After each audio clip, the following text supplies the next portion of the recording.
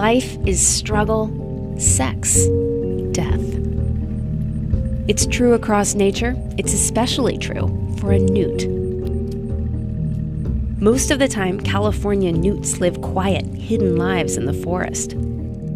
But every winter, and newts can live for 20 years, they experience an uncontrollable urge. It's called water drive. They leave the safety of their burrows to go mate. They begin a treacherous odyssey. A migration back to the pond in which they were born. It begins with a hormone called prolactin, the same one that helps women produce breast milk. In newts, prolactin sparks a need to become aquatic. Water could be miles away, like 3 miles. That's the equivalent of 36 miles for you and me. Scientists don't know for sure, but some think newts use their sense of smell to help guide them.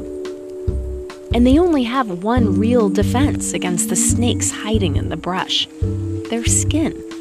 It's covered in a poison strong enough to kill a person, if you ate one. Newts' yellow eyes and belly tell predators to stay away. But poison isn't always enough to protect them. Many never make it. As they move toward water, newt's skin starts to lose its bumps and become smooth. Their long tails flatten into fins. Their amphibian bodies transform from terrestrial to aquatic to prepare for a mating frenzy. The male newt bulks up.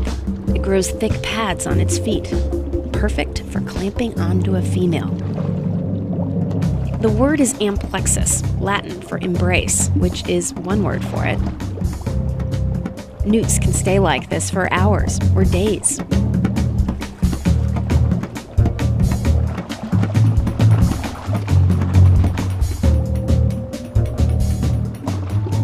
The result?